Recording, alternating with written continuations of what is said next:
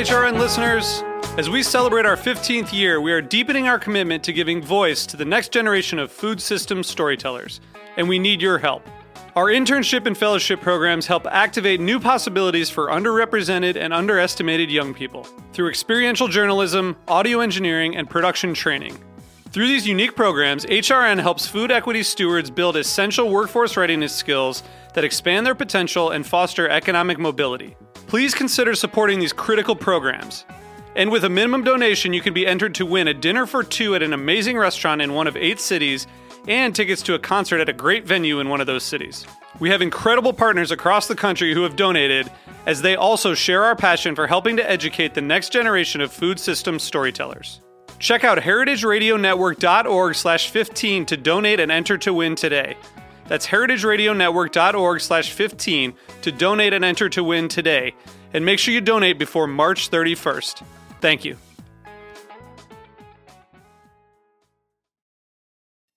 This episode is brought to you by Cart Driver, Denver's home for wood-fired pizzas, fresh oysters, seasonal market plates, cocktails, and conversation.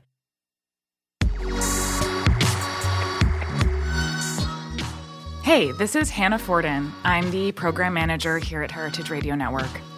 This year, we're celebrating HRN's 10th anniversary, and I want to thank all of our listeners and members for being a part of an incredible year of food radio.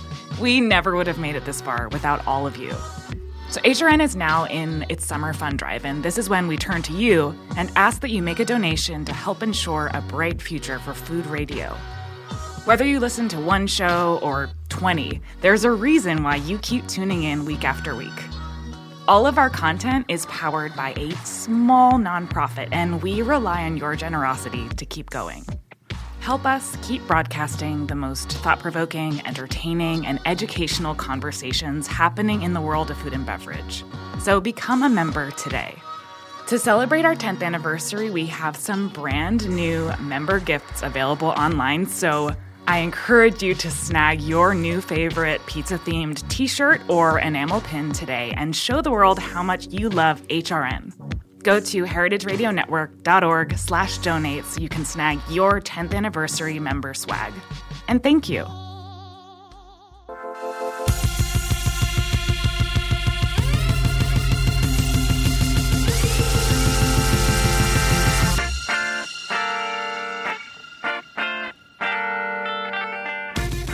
Hey, and welcome to the Food Scene on heritageradionetwork.org. I'm your host, Michael Harlan Turkel. And on today's episode, Charles Bieler bleeds rosé. His father, Philippe, founded Chateau Routas in Provence, France. But it wasn't until the late 1990s that Charles really found his place in the wine world. And behind the wheel of a pink Cadillac convertible, he drove across America spreading the doctrine of drinking rosé. And as part of that dogma, decided not to pit old world versus new world. Rather, Charles cultivated rosé's unique relationship to all regions and wine drinkers alike, and thus Bieler Family Wines was born. And this year, Charles went on the 20th anniversary ride of his original rosé road trip. And though his pink Cadillac found its demise in Detroit, he still sees the world through rosé-colored glasses. So welcome, Charles. Happy to be here. Rosé is a wonderful wine, slightly polarizing to some. I don't know if you've ever come across those people in your line of work. Just a few. Yeah, but I've always found it to be one of those very democratic glasses that if someone can't choose between a red and a white, they often reach for rosé. But let's try to actually explain what rosé is, because it's not an in-between. It's something of its own. You grew up in a winemaking family. Can you tell me about your first sip of rosé, that first bottle on the table? Well, my dad's from Geneva, Switzerland. And I remember my first glass of wine was actually a white wine from just outside of Geneva. Chasselas was the grape. Crisp white wine, and it is what you drink when you're having fondue. In fact, I remember my dad specifically saying, you're not allowed to drink, juice or milk or anything else with fondue. You need to have a glass of Chasselas. So I believe I was 7 years old, and that's what we were drinking. My mom watered it down a little bit, and that's what we were drinking.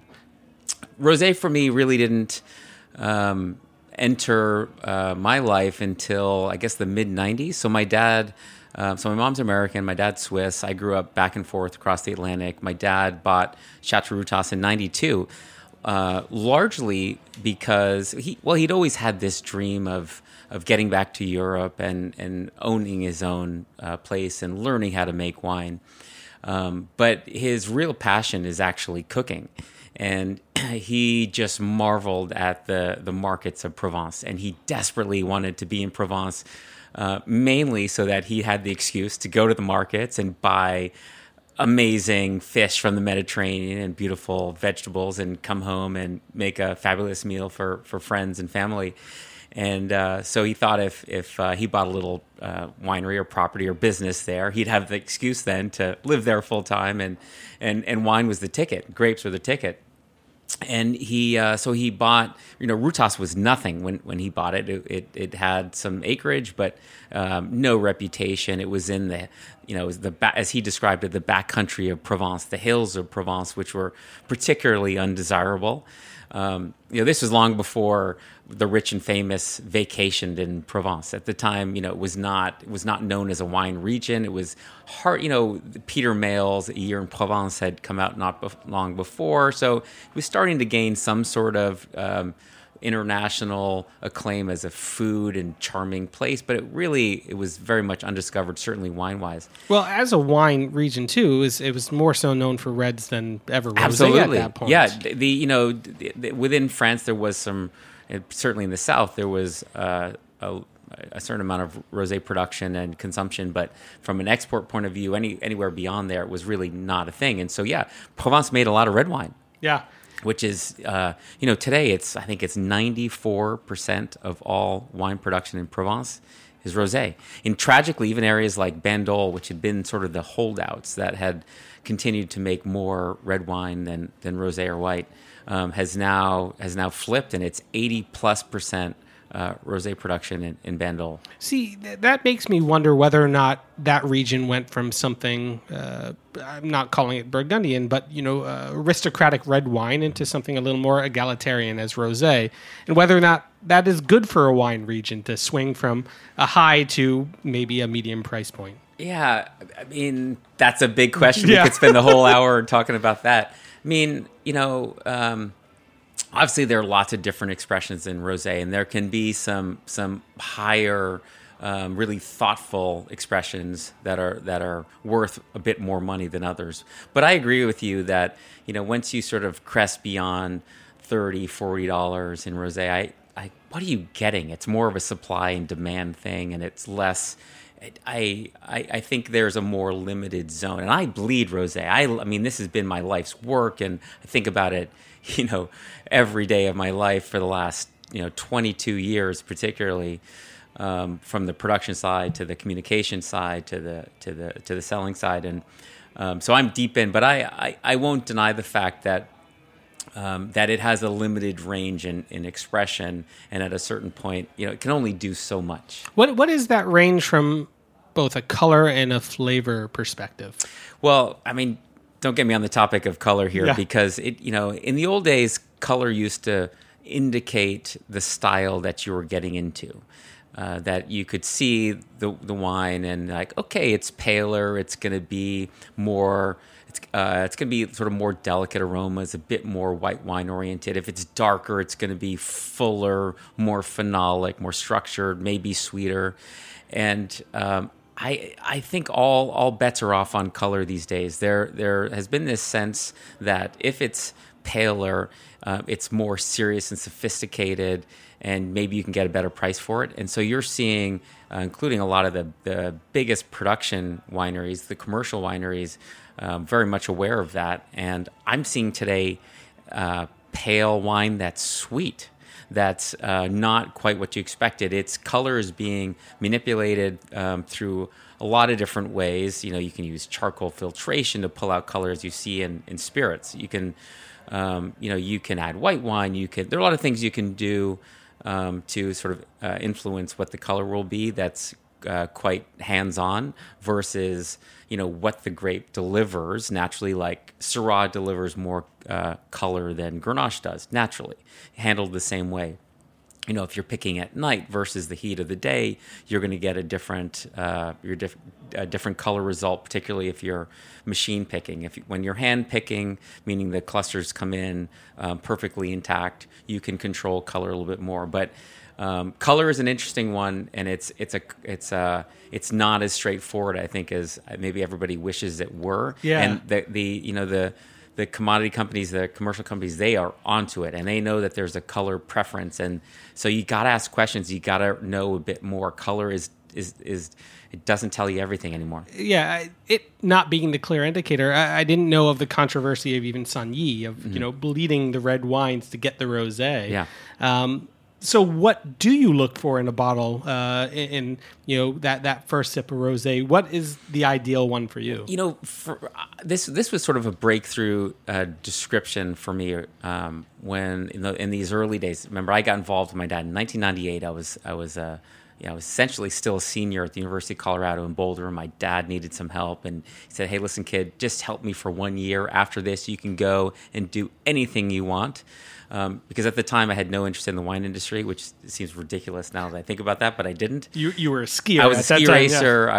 I was aiming for the U.S. ski team. I wasn't sure if I was going to make it. I was injured, and he said, "Hey, listen, just help me for a year." A different slope. I was different slope. Yeah, I was on this more academic track. I studied environmental economics. I'd written policy on my thesis that I went and lobbied in D.C. with the chief of the Forest Service, which actually got passed under Clinton, which was very exciting. And to me, that was where I was going. And then he came along. "Hey, listen, just help me. We're making some beautiful wine here, but I'm really struggling to get it out there. People don't understand rosé, and we need to try to go make a market." But one of my descriptions was trying to decouple, because at that time, pink wine was white Zinfandel.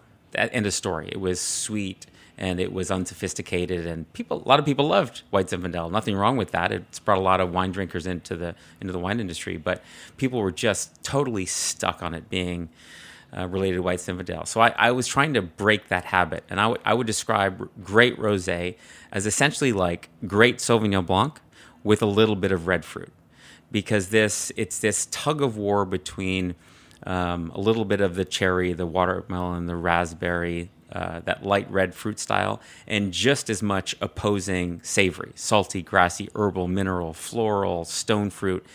To me, you almost want the savory non-fruit side to win out in this tug of war. It's not just about this big splashy watermelon. It should be, obviously there needs to be acid to kind of hold it all together, but it is that tension.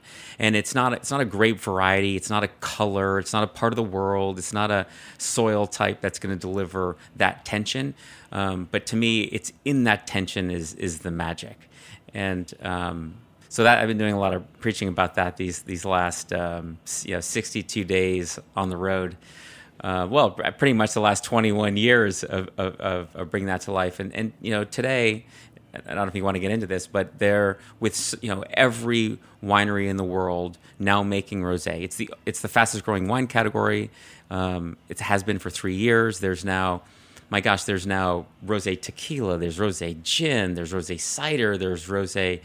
I couldn't believe this. Yesterday, I saw on a Pepsi bottle, the cola, on the side of it said rosé all day. It's become this sort of lifestyle, sort of summer chant. And as a result, everybody's hopped in, and it's really eroded the understanding of what it is and the integrity of what it is and really what ignited it. And it's just this, summer and celebration is a part of it, and refreshment is a part of it. It doesn't have to be that complicated, but it also just needs to have that tension. Well, in that, is it a new category? I know there are old world ones in Aix-en-Provence, but there are also New World in Long Island. I guess you could even consider Loire New World, some Austrian rosés as well, Spanish rosados. When did the impetus of rosé really start in the world, and why do you think this boom of rosé happened, not just commercially, but just in the wine industry alone? When did it start? There's thousands of years of rosé history in Provence. That is the homeland. That's where it's been Why this incredible acceleration and excitement about rosé these last few years. I mean, I need to emphasize, so it's been close to 22 years that I've been making wine, starting with my dad, Rutas, his early days.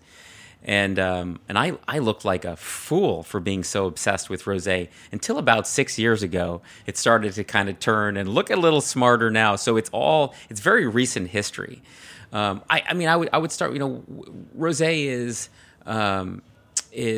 it pairs with everything. It is so versatile, and I'm talking rosé in sort of the traditional sense of this sort of tug of war between a little bit of red fruit, a lot of savory. Whether it's spicy food or lighter fare. My good friend Joel Gott has 8 restaurants in California called Gott's Roadside. It was called Taylor's in the early days, and it is the #1 seller of Bieler rosé in California on premise. You think it's a hamburger restaurant, They should be a Cabernet, in wine country, all in Northern California should be it should be Cabernet or Zinfandel. No, for the last 4 years, it's been the #1 selling wine by the bottle, wine by the glass. It's so part of that is it's an outdoor setting. It's more sort of it's a fun environment. I think rosé invites fun and celebration and outdoor eating and. But it also, I think, says that it pairs with a huge diversity of things. It's not just, with your salad or for your aperitif it really covers you all the way through. I can honestly say I've had your rosé at Gott's Roadside with those delicious raw tuna tacos that they make, the hatch green chili tacos, cheeseburger. Yeah. But it also goes great with a milkshake. Totally does. But I mean, jokes aside, it really does. Yeah. Because, yes, you are in the middle of Napa and wine country. I usually go to the one in St. Helena, and it seems like a larf not to reach for the red, but it's also a midday thing that I think rosé automatically. It's not rosé all day in my mind. It's rosé during the afternoon to bridge the gap between morning and night. Not that I wake up and grab a glass of anything specifically, but rosé has a much bigger latitude than red and white wine now. 100%. Yeah, and it tends to be under 13% alcohol. So reds these days are moving up in alcohol. I mean, there's a movement that's challenging that, but it's a small movement. They are quite loud in their voice, but overall, alcohols are getting higher. I would say in part not necessarily because people are necessarily wanting that. I observe over these last 22 years, watching the vineyards that we use to make our wines, I'm seeing earlier and earlier ripening. I'm seeing sugar before flavor, and you're often having to push back pick till the point where flavor comes along, and that often means higher alcohol. Particularly, red wine is a bit more tolerant of that. Rosé isn't. So, that's actually one of the things we've talked a lot about as I've been out. We were Charles Smith and I. We make a wine together called Charles and Charles, and we thought, if we were ever to buy an ad in the Wine Spectator with a big splashy headline, what would it be to sort of speak to what we're doing in a rosé? And we've decided this is really commercially not a good idea, but it's great to say on Heritage. But yeah, on Heritage, it's our rosé vineyards make really shitty red wine.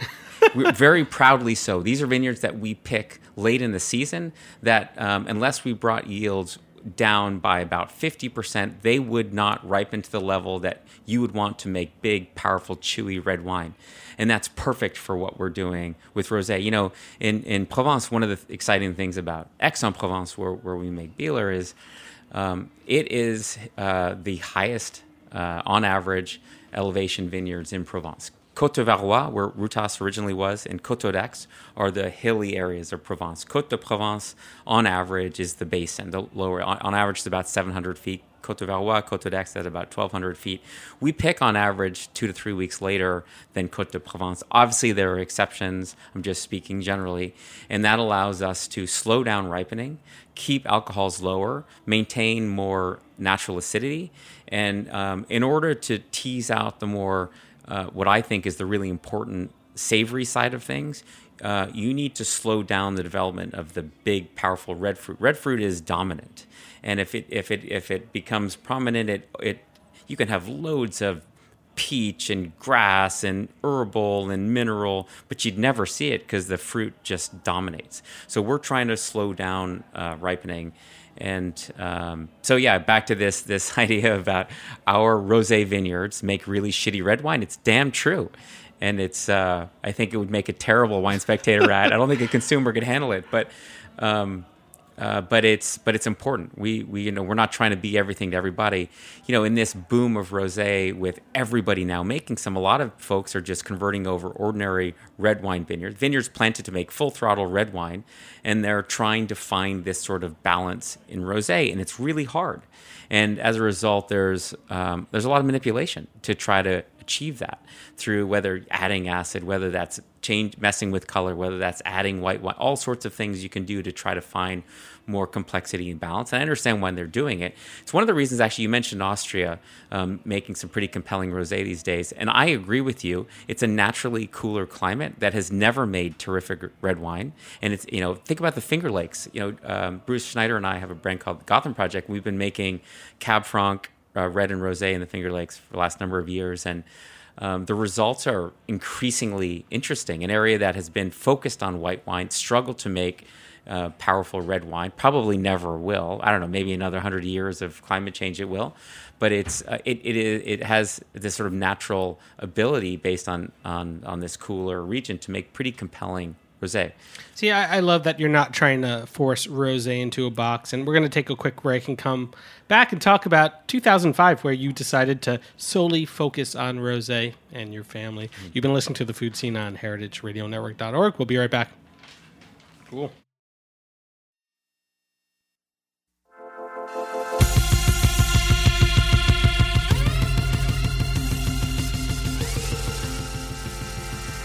This episode is brought to you by Cart Driver, Denver's home for wood-fired pizzas, fresh oysters, seasonal market plates, cocktails, and conversation. Tucked in a 640-square-foot shipping container space in the heart of Denver's Rhino neighborhood, Cart Driver is the perfect place to stop in for an Italian-style spritz, Prosecco on tap, and a wide variety of tinned fish. Open for lunch, dinner, community hour, and late nights 7 days a week, Cart Driver is here for you with fresh, domestically sourced ingredients and, above all, hospitality. Learn more at cart-driver.com.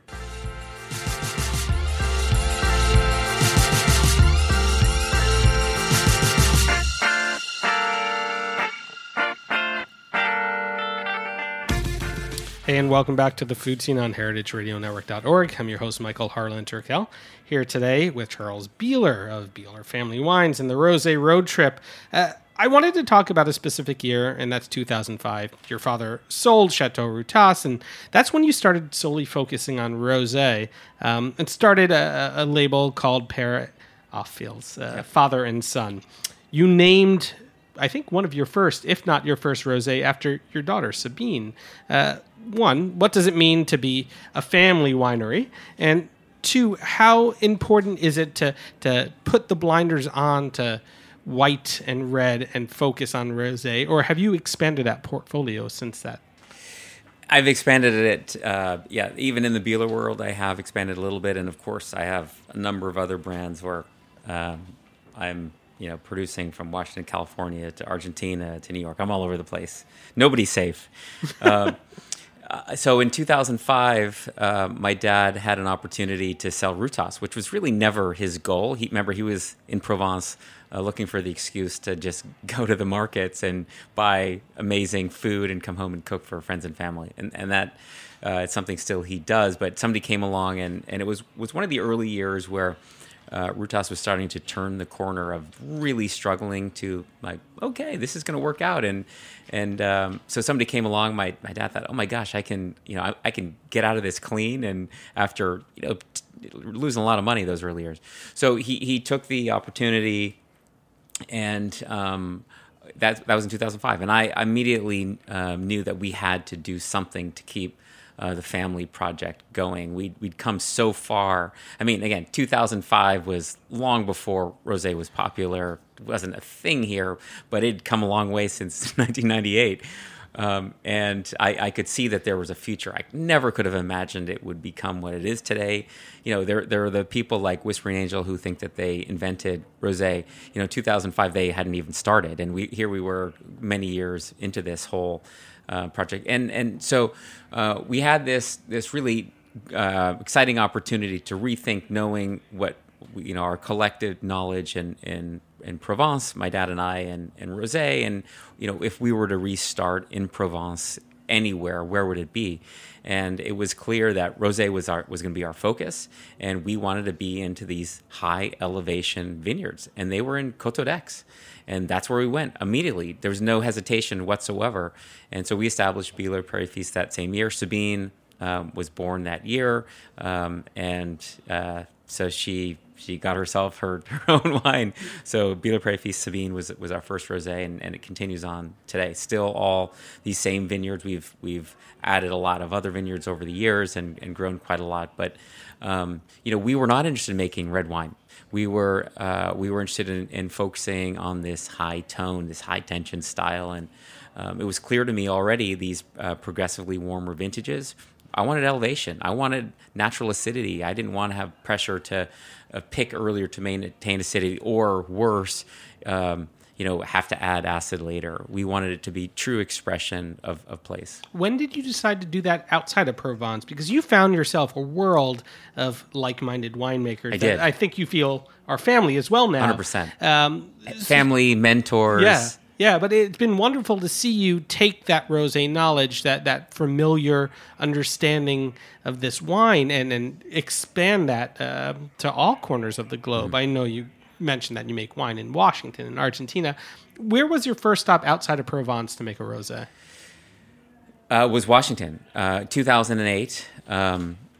So for quite a few years, I had been paying attention to what wineries were making in California in particular for rosé. And for the most part, it was pretty underwhelming. It tended to be saignée. It tended to be folks who were growing grapes to make red wine, picking to make red wine, but to concentrate their tanks.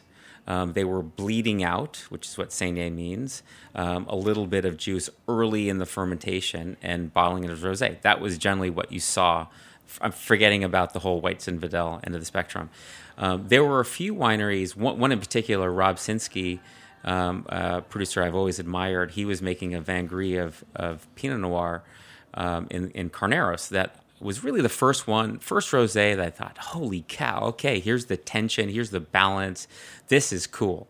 And I began to just obsess about what I could do in the U.S. And I initially looked all over California, and there was plenty of interesting fruit available, but the fruit that I thought was most appropriate to make this high tone style tended to be the higher elevation vineyards, Carneros or Sonoma Coast or Santa Barbara, and a lot of this fruit was some of the most expensive in the state, and I was decidedly a value guy. It wasn't great wine at any price, so I went north. And next stop was Oregon, and Pinot Noir can make a beautiful rosé. It's further northern latitude, a little bit cooler. We can slow down ripening. This is all positive. And as I got to understand the cost of fruit, I struggled with it. I must say I still struggle today. Oregon makes beautiful wine, but the cost of fruit on average to me is higher than my tolerance. I'm a stated value guy, and that's what led me to Washington. Yeah. I actually didn't know much about Washington, but it was further north yet, northern latitude, cooler yet, and I realized, holy cow, the Columbia Valley is unbelievable. There's this huge apple, growing area, diurnal temperature shift equivalent of the Napa Valley, very high quality fruit, and unbelievably good value fruit. And I was immediately I just blown away, and I only knew one guy there. And you knew the right guy. It turned out I did. He wasn't nearly as established as he is today, but he was already making a lot of noise. He's from Sacramento. You mean literal noise, too. Yeah, literal noise in every sense. In fact, he's been on your show, hasn't he? Not on my show, No? but I've met him a handful of times. And he's a passionate guy. He grew up in California, went to Europe to manage rock bands, came back to the United States with just a few bucks in his pocket, found himself in Walla Walla with an amazing mentor in Christophe Baron of Cayuse, and learned how to make wine through Christophe, and turned out to have an incredible talent, and has gone on to make some of the most exciting wines in North America, I believe. But then when you and Charles Smith joined together to make Charles and Charles, was the first iteration of that label what it is today? Yes, it is, that exactly. American flag? Almost identical. Yeah. It was, the inspiration of how we were making the wine was very much instructed by what I knew in Provence. But we didn't want to project this fake French story. This wine was decidedly American, from America. Remember, my goal was to show the world that America could make high-toned, beautiful, well-priced rosé And drink it, too. and drinkable. enjoy Yeah, it. and it's a wine that you could buy on a Tuesday night and drink half a bottle with your leftovers and not feel guilty and feel super satisfied. To me, that's where the rubber meets the road. And Charles shared that same goal, and so we went for this very sort of abstract, non-wine traditional look, and I don't. At the time, we didn't really have any particular goals. We just was more just to prove that we could. And actually, that's been one of the exciting things about Charles and Charles overall is Charles makes loads of wine individually. I make loads of wine individually.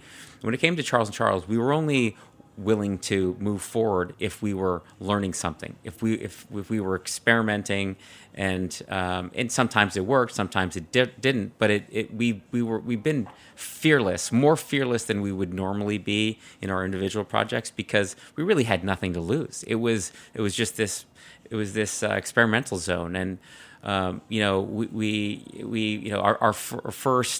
first goal when we decided to make the wine was to find growers who planted. Grenache doesn't ripen very well in Washington. It's too cold. Grenache needs more heat than Syrah, which is why you see a lot of Syrah, not a lot of Grenache. The only Grenache you tend to see from Washington State is on the higher price end of the spectrum, because you have to have really low yields to be able to ripen it. So our original goal was to find growers who planted Syrah in too cold a place that they couldn't sell the fruit to anybody who wanted to make red wine. And for us, that was perfect, because we were strictly focused on rosé, and we've since then encouraged our growers to plant in even cooler spots. Really, to the point where the growers think we're absolutely insane. That doesn't always ripen. That doesn't. We were looking for just over 12% alcohol. We wanted to pick in October. We wanted this taut, bright profile, and but that was just the beginning. We make a bunch of other wines. I know we're here to talk about rosé, but when it came to our red wine, the goal was to can we scale all native yeast fermentation? Native yeast ferments are typical for small wineries, high-end wineries. It's never done on scale. When I say on scale, that means wineries are producing 20, 30, 40, 50, 100,000 cases and above.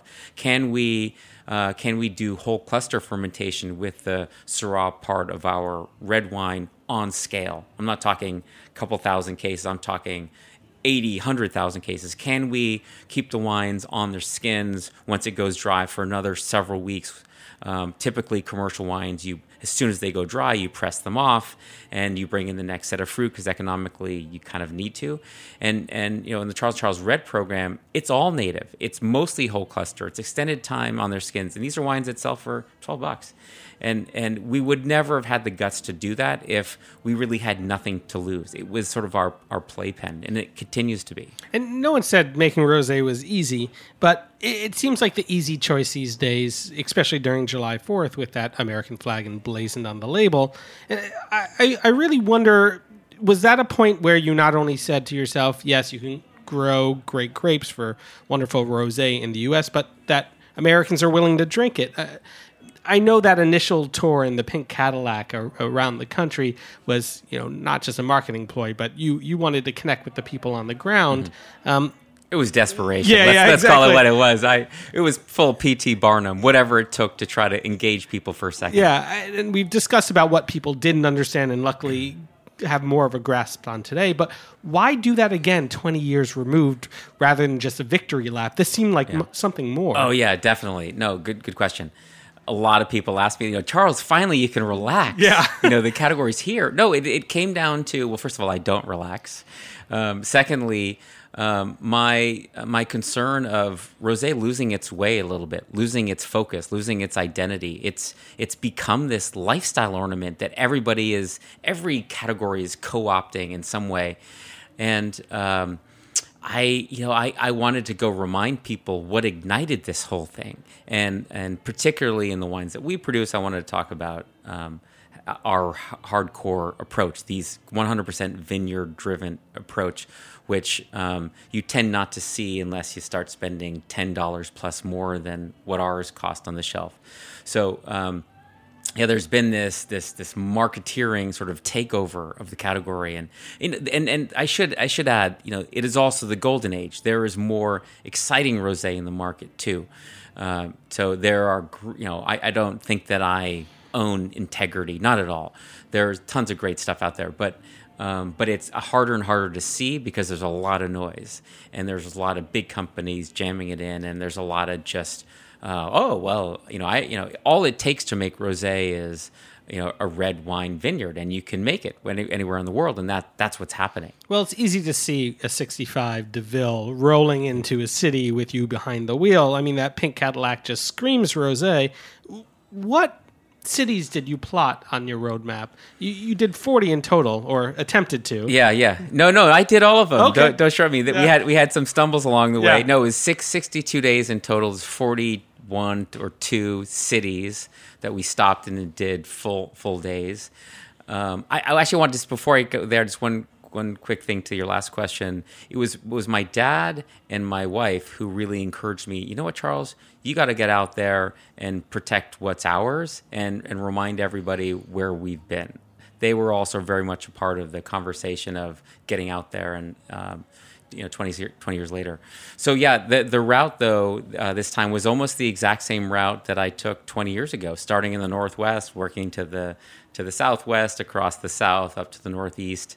There were a few exceptions, a few things that were different this time, but I was trying to be true to that original tour. I mean, granted, the original tour, I would turn up in a town not knowing anybody, without a distributor, without a store that had any of it, and it was a lot of just banging on doors on distributors. I would get the name of a wholesaler from the city I was in before, who somebody say, "Oh yeah, call so and so," or and this was pre-Google. This is 1999. Maybe Google had just started. I don't know. Certainly, I wasn't on it. And I'd look in the yellow pages under wholesalers and start. Oh, this sounds like a wine wholesaler. I'm going to call there. And I would be turning up. I had 3 vintage pink tuxedos and this big old 65 DeVille. I was 23. I looked like I was 12, and I was ridiculous. And most of the time the car would break down.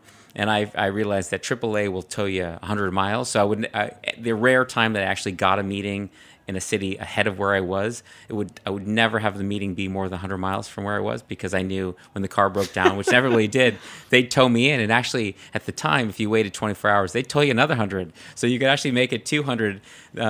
That is now not possible. With AAA, I think you have only 3 100-mile tows that they'll give you. And I'm pretty sure this is because of you. I'm pretty sure. I'm sure it's my abuse. But now, 20 years again, removed from that initial trip, what's the difference in rolling into Cincinnati?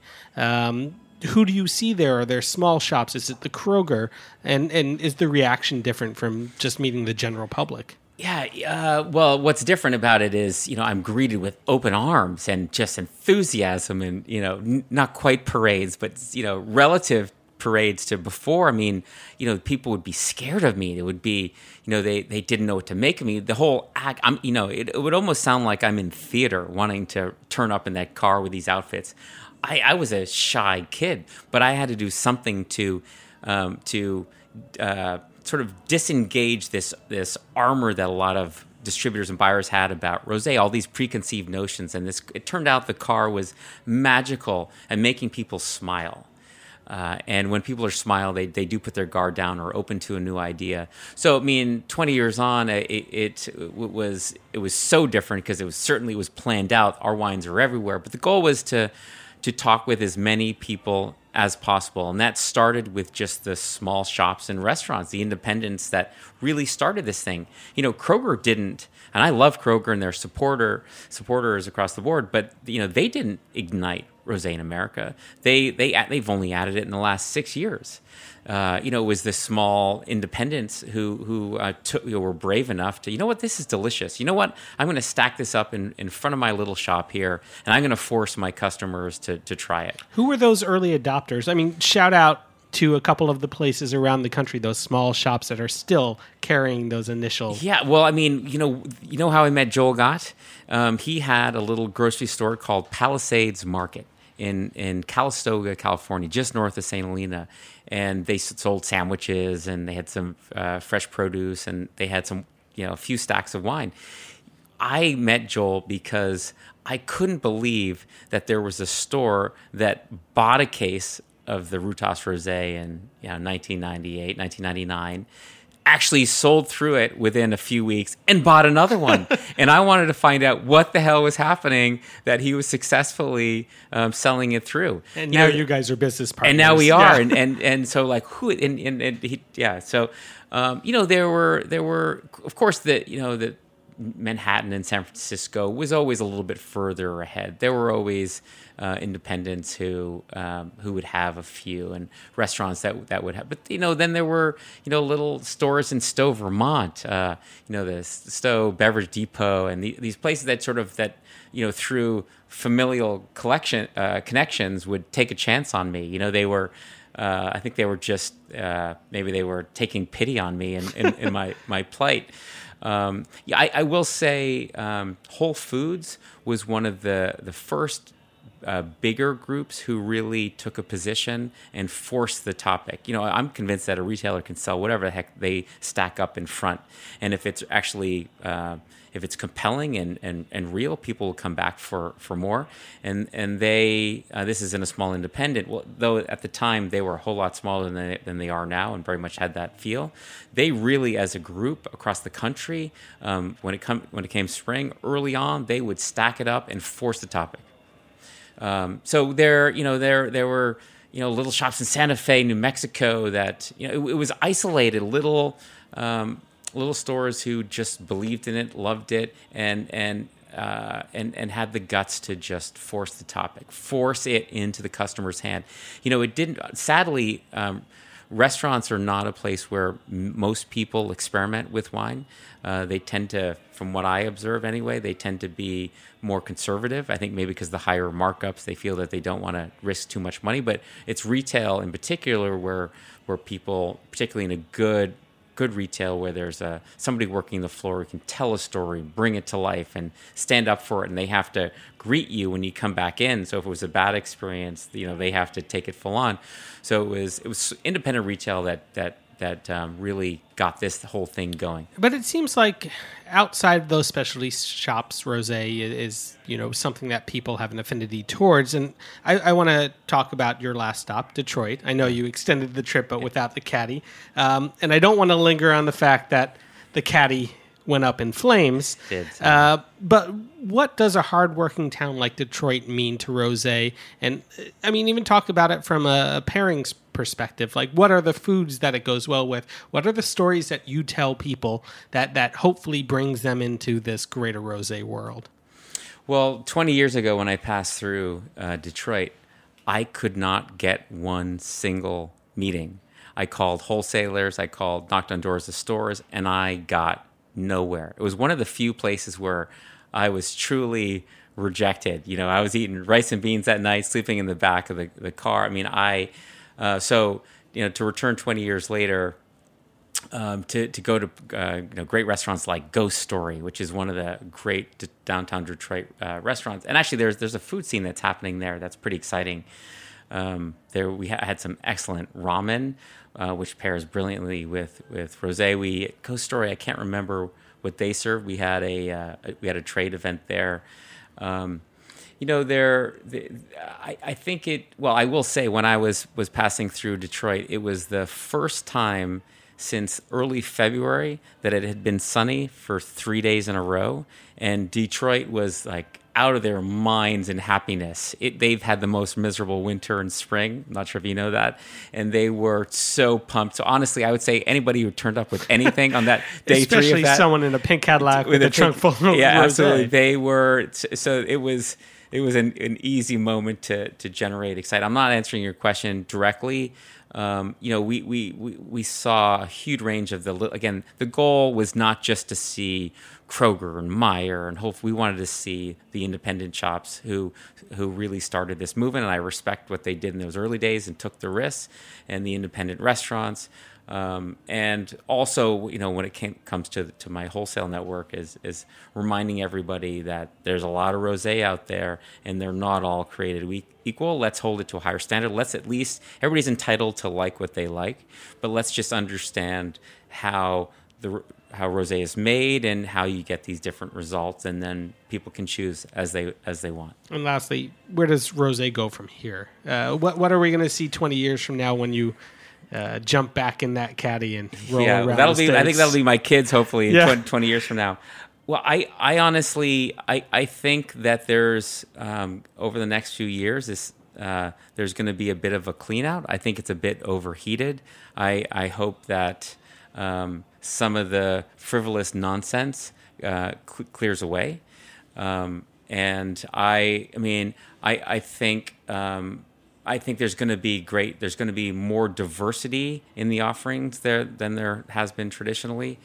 But I think, there's so many sort of slogan-driven, big new marketing brands that are rolling out. I don't see that many of them have much staying power. I think it's going to kind of get back to the basics, the folks who've been doing the hard work from the beginning consistently. So I see rosé continuing to grow, but at a slower pace and in a shift back to the traditionalists. And that doesn't just mean Provence. I think it's not a grape type, it's not a country, it's not a soil type. It's just finding that high tension, and there should be a broad range of perspective. And I think there's going to be great diversity in it. But I think but I do see a shakeout before it sort of really settles in. Well, everyone can keep on following your rosé road trip through that hashtag, or visit BielerWines.com to check out all the amazing wines you make. And even though you didn't show up in a caddy, I appreciate that you showed up with the pink Converse. Yeah, I'm taking those off since, I don't know, early May. Yeah, amazing. Thank you for all the work you've done, all the Michael. rosé you've made. You've been listening to The Food Scene on heritageradionetwork.org. I'm your host, Michael Harling-Turkel. Hoping to have you back here next Tuesday at 3. A big thank you to Cart Driver for sponsoring, Music by Cookies, and Matt Patterson Engineering. Cheers.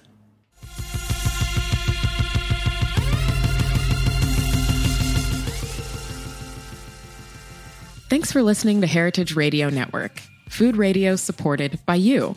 For our freshest content and to hear about exclusive events, subscribe to our newsletter. Enter your email at the bottom of our website, heritageradionetwork.org. Connect with us on Facebook, Instagram, and Twitter at heritage_radio. Heritage Radio Network is a nonprofit organization driving conversations to make the world a better, fairer, more delicious place. And we couldn't do it without support from listeners like you. Want to be a part of the food world's most innovative community? Rate the shows you like, tell your friends, and please join our community by becoming a member. Just click on the beating heart at the top right of our homepage. Thanks for listening.